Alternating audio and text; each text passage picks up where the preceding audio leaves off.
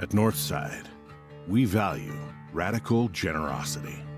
We believe the giving of our financial resources is both a wonderful privilege and a tremendous responsibility. Therefore, we should strive to grow in the grace of giving. When we're obedient in our giving, we will be able to carry out the mission of the church and the ministry to the church.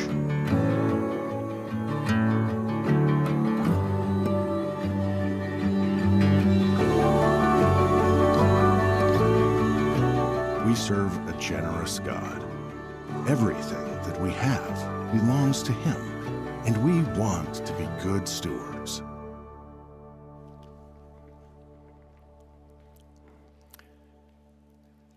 Well, if you have a copy of God's Word, I want to encourage you to turn with me to 1 Peter chapter 4 this morning. Have you ever heard that phrase, self-made man? Have you heard that phrase before?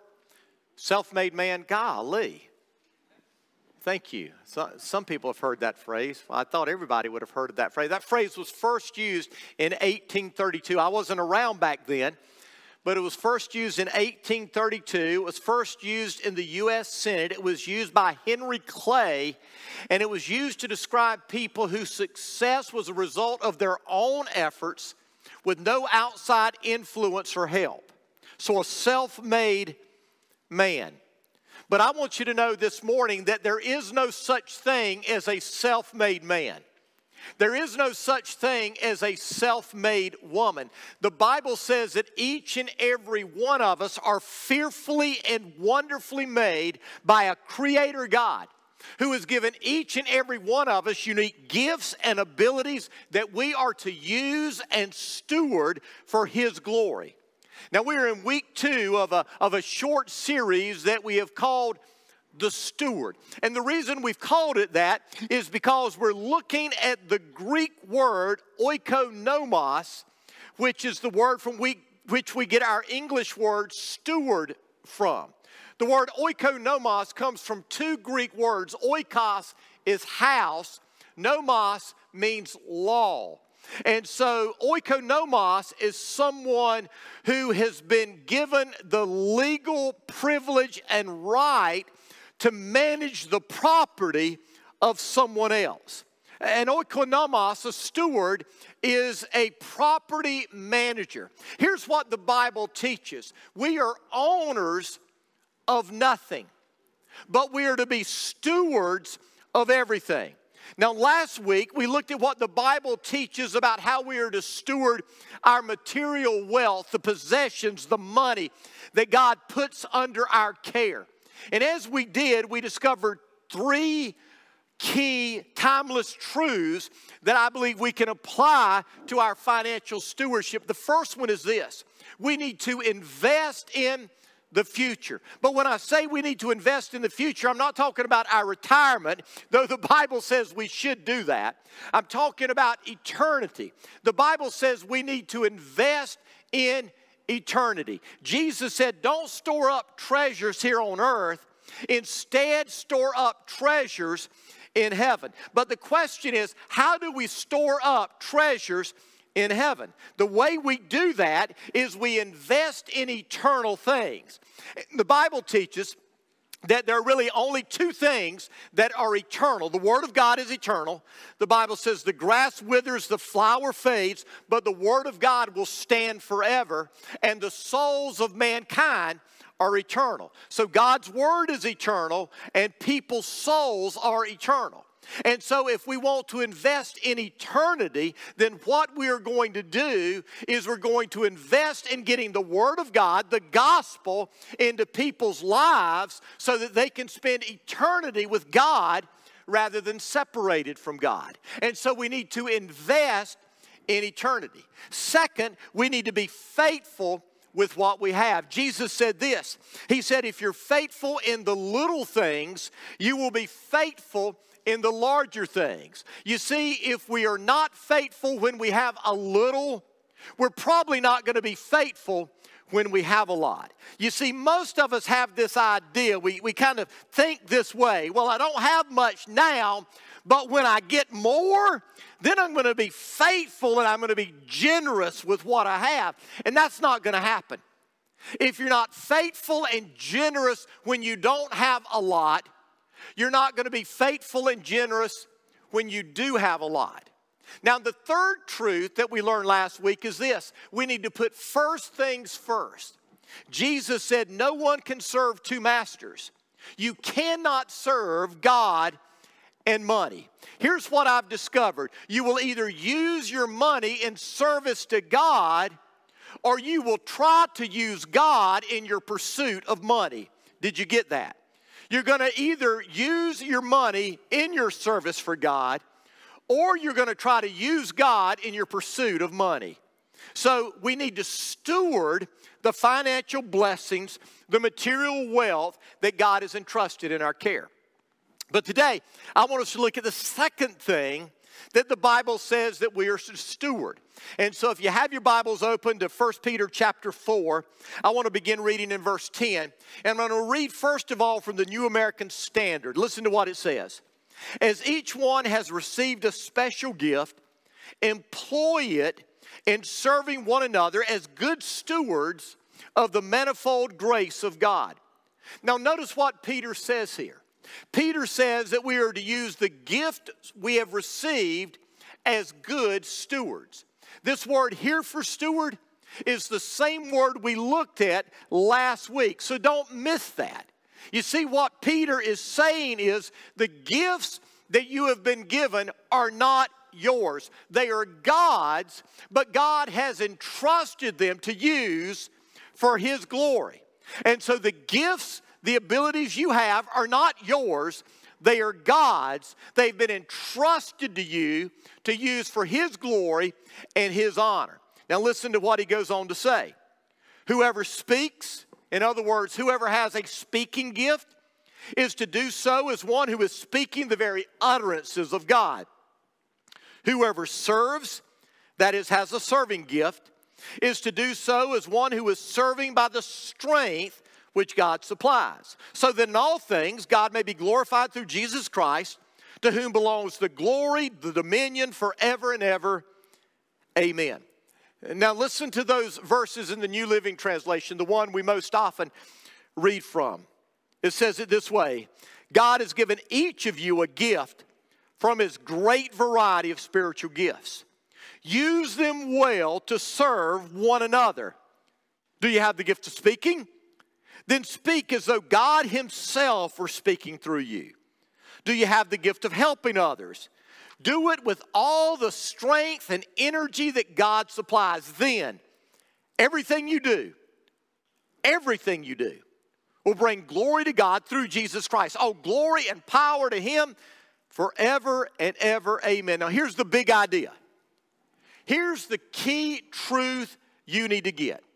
God expects you to be a good steward of the gifts and the abilities that He has given you. Write that down. God expects you to be a good steward of the gifts and the abilities that He has given you. Now, when we unpack these two verses, we discover four truths about how we are to be good stewards. First of all, here's truth number one. God is the one who gives us our gifts and abilities. Notice how he begins in verse 10. God has given each of you a gift. Now, some of us have this idea that our gifts and our abilities are the result of our hard work. They're the result of our training. We've put in the man hours, and now we're reaping the rewards. We're reaping the benefits. But remember, no one is a self-made man. The Bible makes it clear that you aren't self-made. I'm not self-made. All of the natural abilities I have, all of the spiritual gifts that I have been given come from God. Have you ever heard someone say something like this? Well, they're just a natural-born athlete. Have you heard someone say that about someone? Have you heard someone say, well, they're just a natural-born singer? And we can use that to apply to anything and everything. I mean, in life, we can look at people oftentimes when they're very young, and we can recognize that they have unique gifts and unique abilities that come to them from God. Some people have the natural ability to paint. They're artists, and they can do that. I mean, I can't even draw a good stick figure. Other people have the ability to do math and complex equations. I can add, I can subtract, I can multiply, I can divide, but don't give me calculus.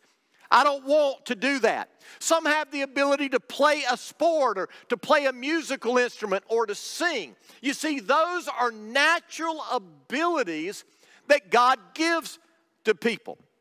Scott and I were talking this past week, Travis, and he told me that you built from scratch a pool table with claw legs and a slate top. And I'm thinking, how'd you do that? I mean, I can't take 4 pieces of 2x4 and make a square. But you did that? I mean, that's crazy. Now, did he learn to do that? Well, yeah, he learned. But can I tell you, I couldn't learn to do that. I just couldn't. You see, we have natural abilities. We have natural talents that have been given to us by God. In Exodus chapter 35, the people of God are getting ready to build the tabernacle for the glory of God. And this is what God says, beginning in verse 31. It says, the Lord has filled Bezalel with the Spirit of God, giving him great wisdom, ability, and expertise in all kinds of crafts. God gave this man the wisdom, the ability, and the expertise to do all kinds of crafts. He's a master craftsman, expert in working with silver and gold and bronze. He's skilled in engraving and mounting gemstones and in carving wood. And then it goes on to say this, the Lord has given them, several people, special skills as engravers, designers, embroiderers in blue, purple, scarlet thread, fine linen cloth, weavers. They excel as craftsmen and as designers.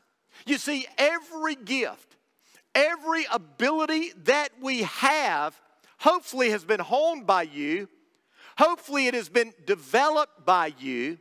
But that gift or ability was given to you by a loving God with a purpose in mind. So understand, God is the one who has given you the gifts and the abilities that you have. In the same way, there are gifts and abilities you don't have. You know what I've discovered about parents? I've been a parent for a while now, and I've discovered this about all parents. Parents lie. They do. They don't mean to. They do it for their kids' good, but they lie. I mean, like, have you heard a parent say, you can be anything you want to be? That's a lie. It's a lie. You can't be anything you want to be. You say, I want to play in the NBA, and you're 5 feet tall. You got a vertical jump like this. And you're so uncoordinated that you can't hit the backboard. I don't care how much you practice, you're not going to be in the NBA. You're just not going to do it. I mean, you say, I want to be in the NFL. I want to be a running back. I want to be a safety. I want to be a cornerback. And I'm fast. I run a 6-second 40. Now, let me just say to you, 6-second 40 is not fast. You're not going to make it in the NBA or the NFL if you run a 6-second 40. So when we tell our kids they can do anything and everything, we're lying to them because you can't. There are some gifts and abilities that you just don't have.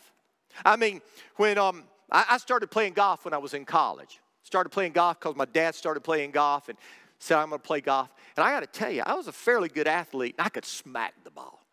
I mean, I could easily drive it 300 yards pretty much every time. But I would drive it 300 yards to the right in the woods and 300 yards to the left in the woods.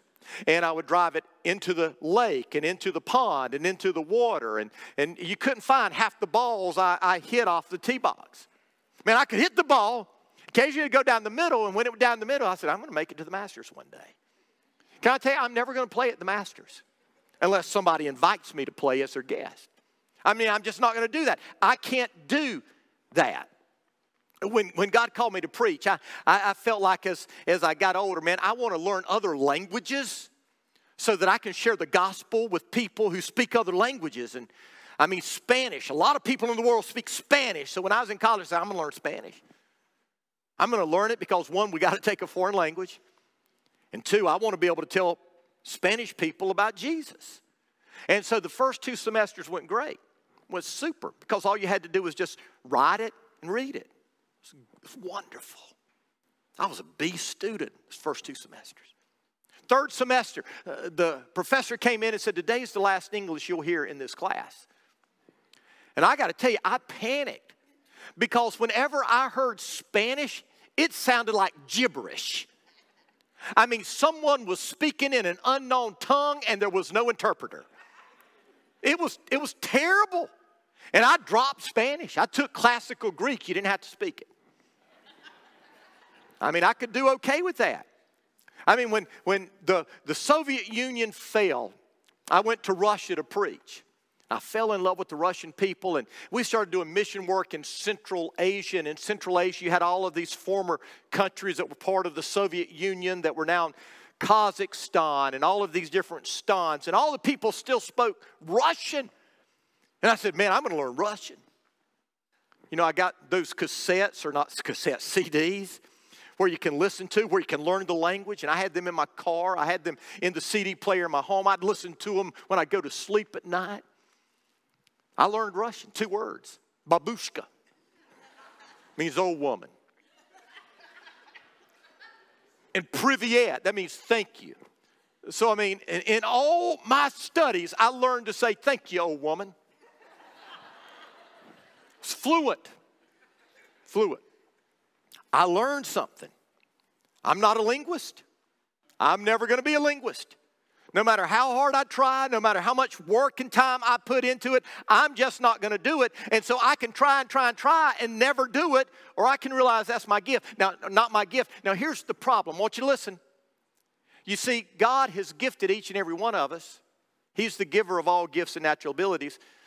But what I've discovered is most of us want somebody else's gift and ability. Have you ever discovered that? We look at what somebody else can do really good and we go, man, I want to be able to do that. I want their gift. And that would be real boring, wouldn't it? You see, God has gifted you in a way that will serve His purpose and bring you joy if you will only find it. The Bible says you are fearfully and wonderfully made. You are God's masterpiece. And so God is the giver of gifts and abilities. Here's truth number 2. God gives all kinds of gifts. Notice what Peter says. God has given you a gift from His great variety of gifts. Now that word variety is the Greek word poikilos, which is the word we get our English word polka dot from. It literally means many colored. So what that's saying is God has a big variety of gifts. A big variety of gifts. Now, this is what I think about God. If God ate ice cream, He wouldn't eat chocolate all the time. Now, if I was God, I'd eat chocolate all the time. Chocolate's the best ice cream. You can't compare. But God wouldn't eat chocolate all the time. God wouldn't eat vanilla all the time. If God ate ice cream, God would eat a different flavor of ice cream each and every day for all eternity. He would make up new flavors. And the reason is because God is a God of variety. God loves variety. And so when God made you, He didn't make you on an assembly line. He made you as a master craftsman carves a piece of art. He made you by hand for a unique purpose. A purpose that He had in mind before the beginning of time itself. Now, when you read the New Testament, Peter lists gifts in several different places. Or Peter lists gifts here. Paul lists gifts in several different places. And there are some people that say, well, those are the gifts. I don't think so. You see, I believe that God gives people the gifts and the abilities that are needed at specific times. And so what that means is that God can give spiritual gifts today that we don't even have listed in the Bible, because the needs of our world today are different than the needs in Paul's day. In the same way, I don't know, I'm not sure, but in the same way, there could be gifts that God says we don't need these gifts anymore. We've got a need for other gifts. Here's the point. God gifts His people. And God gives the abilities to His people that are needed to accomplish His purpose for their life.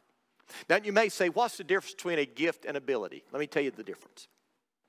A spiritual gift is a supernatural gift given to you by the Holy Spirit the moment you were saved.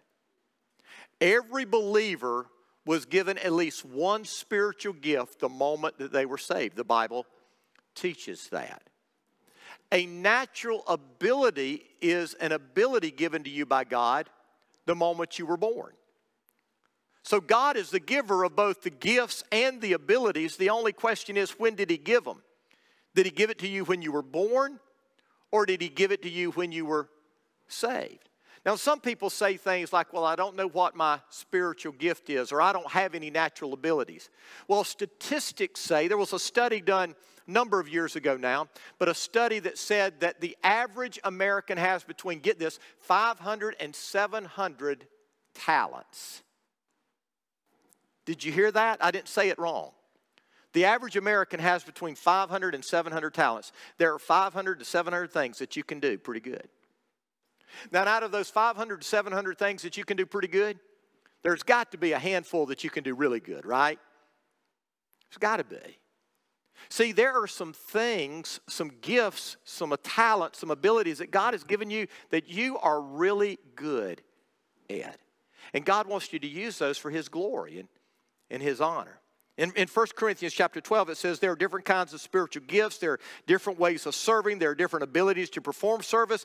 But the Spirit's presence is shown in some way in each person for the good of all. In other words, what that is saying is there are different gifts, there are different abilities, there are different service. But God shows Himself in all those gifts and abilities when they're used for the glory of God. But here's what you need to understand when it comes to our gifts and abilities, when it comes to the church. God has called you to do certain things. And it's up to you to find out what those things are. So how do you discover your place of service using the gifts and the abilities that God has given you? Well, I think the best way is not to take a test. We can give you a test. We got a class called Finding Your Stride, and we'll give you a test. But the best way to discover your spiritual gift and where you're talented is through trial and error. You start doing things. And when you start doing these things, you're either going to be good or not so good at them. If you're good at them, it may be a gift. It may be a talent. If you're not so good at it, it probably isn't.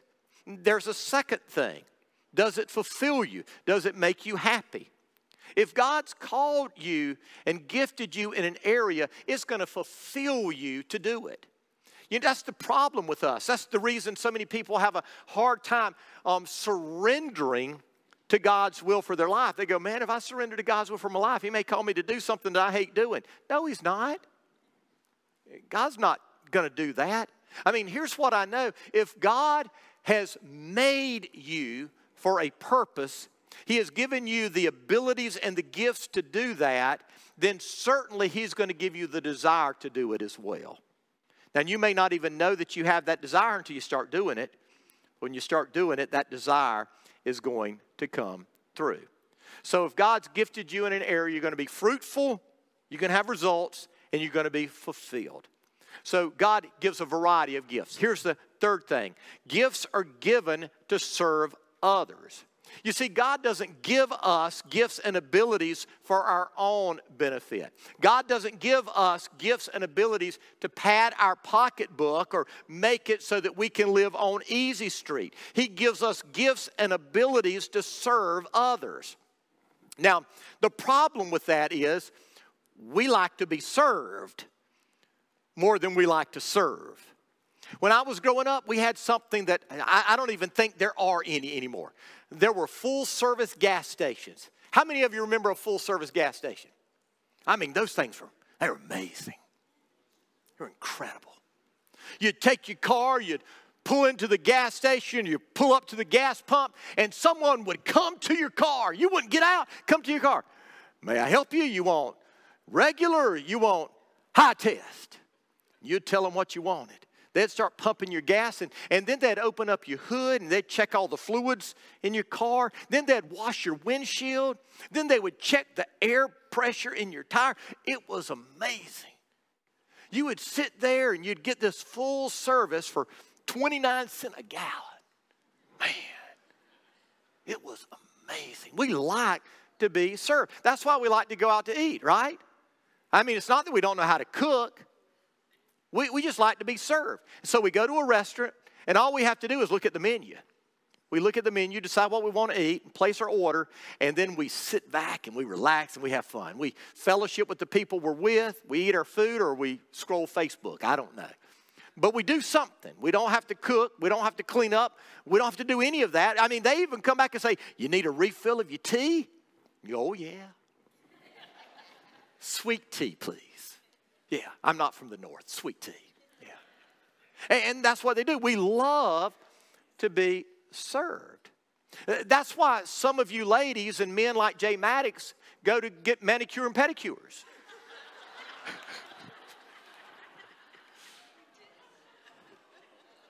I mean, it's not that you can't do your own nails.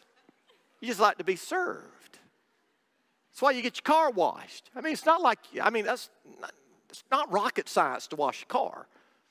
You just would rather someone else do it. You see, it shows that we would rather be served than to serve.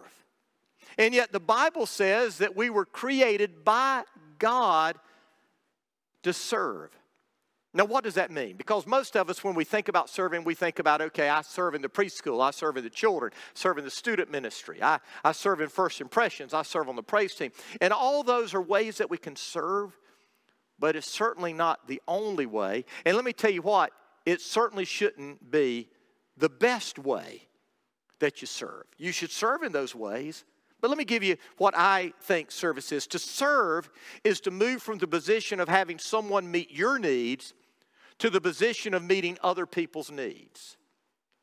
To serve is to move from the position of having someone meet your needs to the position of meeting other people's needs. It's focusing on helping others rather than helping yourselves. And that's hard to do because we love to be served. We're self-centered. There's a great example of this in the Bible. In Acts chapter 9, the lady's name is Tabitha.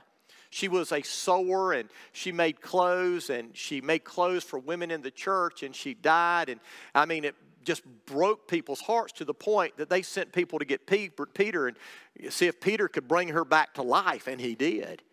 But here's the point. Tabitha, Dorcas, was such a servant that when she died, she not only created a void in the church, she created a void in people's lives. And you see, you and I should be living our lives as servants in such a way that when we die, there's a void in people's lives because we've made a difference. Rashawn Ford, Travis Salisbury, they've started a ministry called Outside the Walls, right? And Outside the Walls is a ministry that ministers to sometimes people in our church, widows, senior adults, people in need, but also to people outside of our church. They'll go in and they'll do construction, they'll do yard work, they'll do anything and everything to meet a need in Jesus' name. I wish I was like Rashawn and Travis. You see, the problem is most of us are more self-centered than we want to acknowledge. It's more about us. And we want to use our gifts, we want to use our abilities, but we want to use them for ourselves, for our good, rather than for the good of others. God gives us gifts and abilities to serve others. That's why Peter said, serve one another. And then finally, the final truth is gifts should be used to bring glory to God. Notice how Peter finished. He said, then everything you do will bring glory to God. Everything you do. Every single thing you do. You live a life of service, and everything you do is going to bring glory to God. Everything. By the way, that's why God created us. God created us to bring glory to Himself. Now, if you don't know the Lord, you're probably saying, well, that's awful self-centered. That's kind of narcissistic of God. God created us to bring glory to Himself. But think about it. Before there was God, there was nothing. I mean, God is the creator of everything. Without Him, there is nothing. And so the fact of the matter is, everything that is created by its very nature going to bring glory to God, the Creator. Now, we've kind of screwed that up. We've got all this crazy teaching today that have caused us to think that we're the center of everything and not God. But you see, we're to live our life so that everything brings glory to God. So what about it? Is your life bringing glory to God? Is the way you're using your financial possessions, your material possessions, is it bringing glory to God? The gifts, the abilities that God has entrusted in your care, are you using those to bring glory to God? Because God wants you to. That's why He created you. And so would you bow your head? Would you close your eyes for just a moment? Just a moment. With your head bowed, with your eyes closed, I want to ask you. And you don't answer this out loud, you just answer it to God. Am I using my gifts and my abilities to serve God?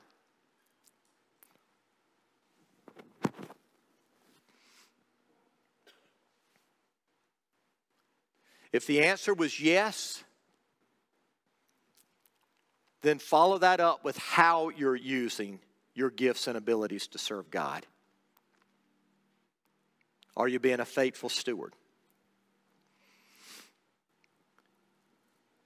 If the answer is no, then why? And when are you going to start? Can I tell you, now's the time? Not next week, now's the time. No better time than right now, this moment, this minute. To make a commitment, say from here on out, the gifts, the abilities that God has given me, I'm going to use them to serve Him faithfully. He's given them to me so that I can bring glory to Him, and that's what I want to do. And if we do that, God will use us like we never thought possible.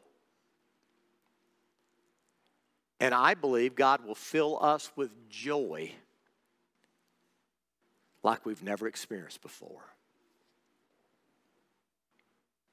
And with your head still bowed, your eyes still closed, I'd be amiss if I didn't extend an invitation to anyone here who hasn't given their life to Jesus.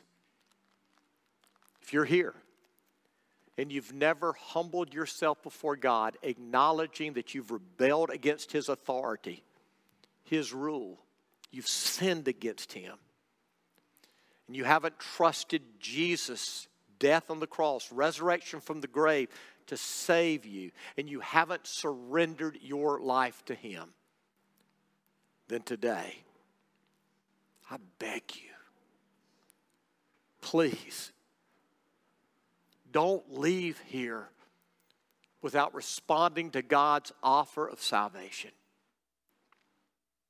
If that's what you need to do this morning, you can pray this prayer to Him right now. Dear God,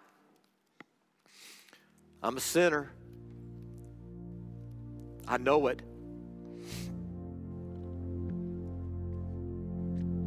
I live life my way. I'm sorry. I don't want to live that way anymore. Jesus, I believe you came to this earth.